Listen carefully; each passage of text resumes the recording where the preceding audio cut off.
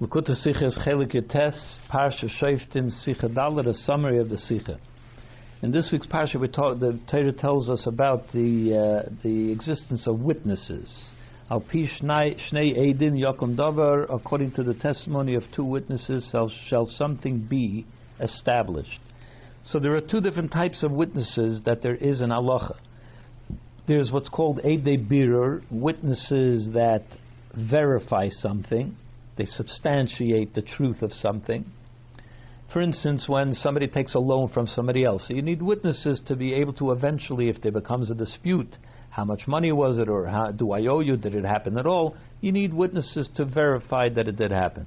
Then there is something called Eidei Kiyum, which means they effectuate the thing. They are part and parcel of the event itself, which one example would be marriage. If a man marries a woman, is Makadish a woman, you need two witnesses to not only to testify that it happened, but also without those witnesses, there is no marriage. If the husband and the wife married each other not in the presence of witnesses, even if they both agree that they did marry each other, there is no marriage. The witnesses are part of the event of the marriage. Another practical difference would between the two different types of witnesses, whether they are witnesses that verify and certify or effectuate the event, would be when do they get the status as a witness? If they are only there to verify the matter, so until there is a need to verify it, like there's a court case in which there's a dispute going on, so then the witnesses have to come forth and testify to verify what happened. But until then, they were really not functioning as witnesses. Only when it's important, it becomes necessary for them to be witnesses, that's when they become witnesses. But in the case of a marriage, let's say, when they effectuate the thing, so at the moment when the thing happened, when the marriage happened, they became witnesses at that time. And this way, the Rogatchover explains the reason why the witnesses to a marriage do not need to be interrogated. Normally, the Torah says, "V'darashta v'chakarta," you shall interrogate the witnesses to make sure that they're telling the truth, that they're correct in their testimony. But by the witnesses to a marriage, we don't find that you have to interrogate them. What's the reason? Because when do we say that you have to interrogate witnesses? When they become witnesses in the court, when their testimony begins within the court case. So therefore, witnesses to a loan or whatever, they become witnesses at the moment when the court case begins. But the witnesses to the marriage have been witnesses all along. It has nothing to do with now that there is some dispute going on, we need the witnesses to testify as well, and therefore there's no need for the interrogation. And this can explain another thing as well. There is halacha that if a person is able to withdraw something that he said, toich kedei dibur, if it's still within the span of what's called, he's still continuing his speech, which means there wasn't an interruption of the time that it says that it takes to say, Shalom Aleichem Meir v'Rabbi, it's still considered as if he's in the middle of talking and he can undo that which he said earlier. Except for in the matter of marriage and divorce. Over there, once you said it, you can't withdraw it. What's the reason for it? So the Ran explains that the reason is because marriage and divorce are such important issues that when he decided to say it, it means that he really meant it. In any other matter, you could say that he said it, but he wasn't 100% committed to what he was saying, and therefore still has the ability to undo what he said. As rather, he still has the ability, he hasn't yet committed himself to what he said, and therefore until after he's finished speaking, it's still up in the air whether he meant it totally, and therefore could still withdraw it. But by marriage and divorce, whatever he says, he meant to say it, and therefore doesn't have the opportunity to undo it. But according to this, that would mean that the event, the thing that he said, doesn't actually take place until those 3 seconds are over. And therefore, let's say if somebody gave somebody a gift of food, that person should not be able to eat the food until those 3 seconds are over, because he might still withdraw it, meaning to say that he hasn't yet finalized that gift until after that time has passed. But we don't find anywhere that there should be such a condition. You have to wait a few seconds before you can eat it. So therefore it leaves a difficulty with the Ran's explanation, but according to the way we're seeing it now, we can explain this as well. Because by divorce and by marriage and divorce, the witnesses play a role in the event. So therefore, even if the person marrying the woman withdraws it, he doesn't have the ability to withdraw what the witnesses were participated in. They are part of it, and he can't withdraw what they did, and therefore doesn't have the ability to withdraw a marriage or a divorce. Whereas in anything else, he's the one that's doing it. The witnesses are only standing by, watching. They're not part of it, and therefore he can withdraw what he did, undo what he did. The Rebbe now gives an explanation about these matters from the inner perspective, from the perspective of Chassidus. Since everything in Nigla comes from its origins in the inner dimension of Torah, so therefore all of these things, these four details that we mentioned, also exist in the spiritual dimension. Namely, that there are two different types of witnesses: the one that verify and the ones that effectuate. The fact that marriage witnesses are the ones that effectuate the event. The third point, that the ones that effectuate the event become witnesses immediately, whereas the ones that only verify it, they become witnesses when they are called upon to verify. And the fourth point, that something that comes about through witnesses that effectuate it give a greater impact to that event, and therefore it cannot be undone, as we said in regards to marriage and divorce. So to explain what all this is, the pasuk says, "Atem eidai ne'um Hashem." You are my witnesses, says Hashem. The Zohar says that there are two meanings to what are the witnesses. Who are these witnesses? One is that it's talking about the Yidden, the Jewish people are the witnesses to Hashem, and the other one is that it's the heaven and the earth which is the witnesses to Hashem.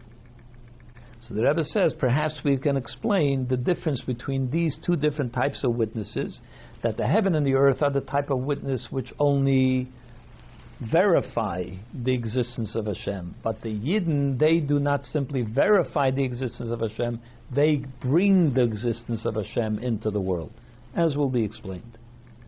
So point one the Rebbe makes is that the testimony that we're talking about here is talking about the essence of Hashem, not some lower level of godliness, because when we say testimony, the Alter Rebbe explains that you only need testimony when something is completely concealed. If something is obvious and everybody knows it, you don't need witnesses. So if something which is logical and you come to that conclusion on your own, certainly you don't need witnesses for that. That would relate to Hashem, the part of Hashem which is integrated into the world. Memalukul almin. So if you observe the world, you see that it's being run by someone. That's a clear evidence of Hashem's existence in the world on that level. Even the part of Hashem which is called Soviv Kol Almin, which is removed from the world, but it still affects the world, you can also come to that knowledge by your own understanding, even though you can't understand what Soviv Kol Almin is, but it's clear that if there is a part of Hashem which is integrated into the world, that can be the real existence of Hashem, only that He is the creator of the world. There must be something bigger than that. So we come to that also with our logical minds, come to the conclusion that something like Soviv must exist, and therefore for that you don't need testimony either. Only the essence of Hashem, which is completely transcendent of our ability to understand anything at all about it, there you need testimony. So we're talking about bringing the presence of Atzmos into the world. That's what we're talking about. So what is the testimony that is to verify the presence of the infinite aspect of Hashem, the essence of Hashem in the world? The heaven and the earth that display it, because we see certain dimensions of infinite in the world as well. The fact that the sun, the moon, the heavenly bodies exist from time immemorial, from the beginning of time until now, that there's a certain dimension of infinite to that itself. Even on earth, where species die out and new ones are born and so on, but the species continue infinitely and can go on forever. There's no reason that they should stop. Where does that come from? Obviously, there's an influence of the essence of Hashem, which is the source of all infinity, is expressed in the world as well. Then there is the type of testimony which not only verifies but also effectuates, makes it happen, brings the essence of Hashem into the world. That's the Jewish people. And of course the reason that the Yidden are able to bring the essence of Hashem into the world is because we are rooted in the essence of Hashem, and that's why it's us specifically that have that ability. But we still have to understand what that means, that the earth, heaven and earth only display Hashem's infinite aspect in the world, but the Yidden bring the infinite aspect into the world. So to understand this, we have to first explain that which is, our sages tell us. There's a pasuk that says, Eretz Yora V'Shakata. First the world was afraid, and then it became calmed. When did it become calmed? After Matan Torah. Because Hashem made a condition with the world. If the Yidden accept the Torah, then you will continue to exist. If they don't, then you will go back to nothingness. So when the Yidden accept the Torah, then the world calmed down. So in other words, when you say that the world calmed down, it means that the world felt stronger, became more established, because now it was unafraid. Now there was no reason for it to worry anymore. But if you think about it, Torah, Matan Torah, is what took away the strength of the world. The world represents concealment of godliness. When Torah came along, it stripped away some of that concealment, and now the world has less of a concealment, so therefore less of world. So what does it mean that the world became a stronger Metzias? It would seem to be the opposite. It would seem that it should be the opposite. The reason that we can now infuse something, a physical matter with holiness, is because the physical matter became more refined and therefore can now be a host to holiness. Whereas before Matan Torah, the whole world expressed one point, which is concealment of God. So the world became weaker, not stronger. And although it's true that the whole purpose of the world is in order for the Yidden, in order for the Torah and so on, but still there seems to be a dichotomy between Torah and the Yidden and the world as it exists. So therefore, how is it that the world is seen to be after the Matan Torah, where it seems to have been weakened? Why is it more affirmed? Why does the world feel more affirmed? The answer is, when we say that there is a separation, a dichotomy between the purpose in the world and the external expression of the world which conceals godliness, that's only possible by creation, where there is a separation between koyach, the ability of something, and the fact that it happens. Like if I want something or I can do something, doesn't make it happen. I have to actually make it happen in order for it to become a reality. But by Hashem, we say, Ein koyach hasapoil. He doesn't need to do something in order to bring about His will. The moment He wants something, the moment He has an intention, the moment He has a kavanah, something that He thinks should happen, it becomes the reality. It is the reality. And therefore, from the perspective of Hashem, if the kavanah of the world is Yisrael and Torah, so that is the real reality of the world. Only from the perspective from below can we see a separation between what the world displays and what the world what its real purpose is. But from above, it's all seen as its reality is Torah and Yisrael. We see this also expressed in halacha. As an example of that, there's a halacha that you're not allowed to carry out something on Shabbos from a private domain to a public domain, or carry something in the public domain. But carrying also has certain parameters. It has to be something of importance to have been considered to be carried. If you carry a crumb in your pocket, it's not considered carrying. Only if you carry, let's say, food, it has to be a kazayas, a certain amount which is important, which has use and purpose. So what happens if somebody carried out a less than a kazayas of food, but inside a bowl? It was food that had to be carried in a bowl, so he carried it out in the bowl.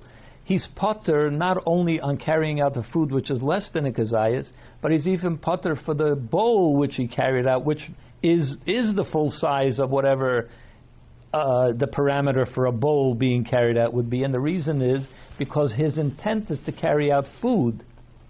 So food, there wasn't enough. The bowl only is secondary to the food. So even though the bowl, the physical parameter of the bowl is big, but since its purpose is to serve the food, and the food doesn't have enough to constitute carrying, so the physical size of the bowl becomes secondary to the intent of the bowl, which is to carry out the food. And since the food is not enough, the bowl is not enough either. In a similar way, the reality of the world may display that it's big and that it has another purpose, but when it comes to Torah, when it comes to godliness from the perspective of Torah, the reality is whatever the intent is. The intent supersedes the physical the physical reality. We find another expression of this in halacha, which is that there's a mitzvah that you have to burn certain, let's say, expired karbonos, like noiser. You have to burn it. You're not allowed to burn that on Yom Tov. And for this reason, the Gemara says that you're not allowed to burn truma either. Truma that became tamei, you're not allowed to burn it on Yom Tov.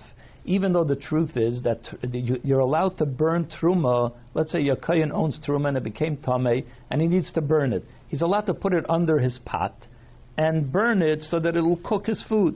So the question is, why shouldn't you be able to burn the food under your pot on Yom Tov? Because that is eichel nefesh. This is something which you're doing in order to be able to eat. It's not just simply you're doing it in order to burn the truma because that's what Hashem required, and therefore that you wouldn't be permitted to do on Yom Tov.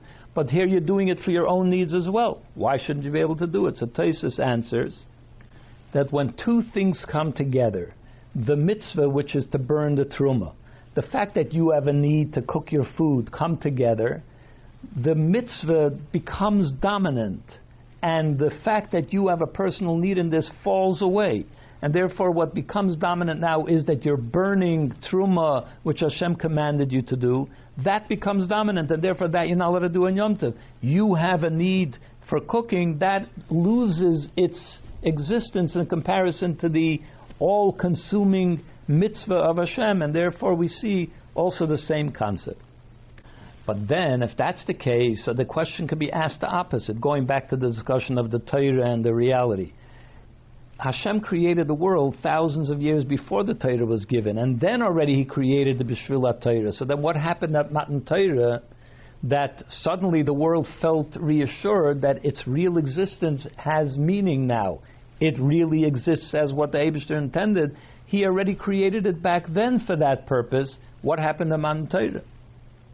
And the answer is, the fact that Hashem's intent supersedes everything else, the physical reality, that is only when you look at it from top down, from Hashem's perspective, where He sees that the fact that He wanted it that way makes it that way. That is only His perspective. But when you look from the perspective of the created being, mulmata l'mayla, from below up, you see two separate things. The intent, because in our reality, intent and actual are two separate things. So therefore the Yidden have to bring down the Torah and mitzvahs into the world. The Yidden gave the ability that the world should be able to recognize that there is a kavanah and a purpose which is what supersedes the reality of the world, and that's when the world became calmed. That also explains the thing that we said before, that witnesses that determine, that only verify something, their act, their contribution, their role in it only begins when it's time to verify. The same also with the Shemayim v'Aretz, that their reality, the fact that they point to a certain expression of godliness in the world, is not really fully understood yet. Only when Mashiach comes will the physical reality truly begin to see that it is part of Hashem's plan. But until now, it's just that a Yid could think about it and come to a certain conclusion. There's a certain allusion to it. Whereas the role that the Yidden play in the testimony of Hashem, which is that they do mitzvahs and therefore draw atzmos into the world, that is being fully realized now. That is happening fully now. It's just that we don't see it. When Mashiach comes, we'll be privy to it as well. We'll be able to see it. But it's happening now. So the role that we play in bringing atzmos into the world is happening right at this moment also. It's not at some point in the future. The same could also be said in the personal avodah of a Yid. That when a Yid approaches a certain mitzvah and he has to do a mitzvah, and there are all kinds of obstacles that could happen and concealments and things which interfere. So he has to know that when a mitzvah is the subject, that is the only thing that exists. Everything else falls away. Everything else becomes batel. Nothing else exists in the place of the mitzvah. And therefore there's nothing that should be able to interfere with a Yid performing a mitzvah.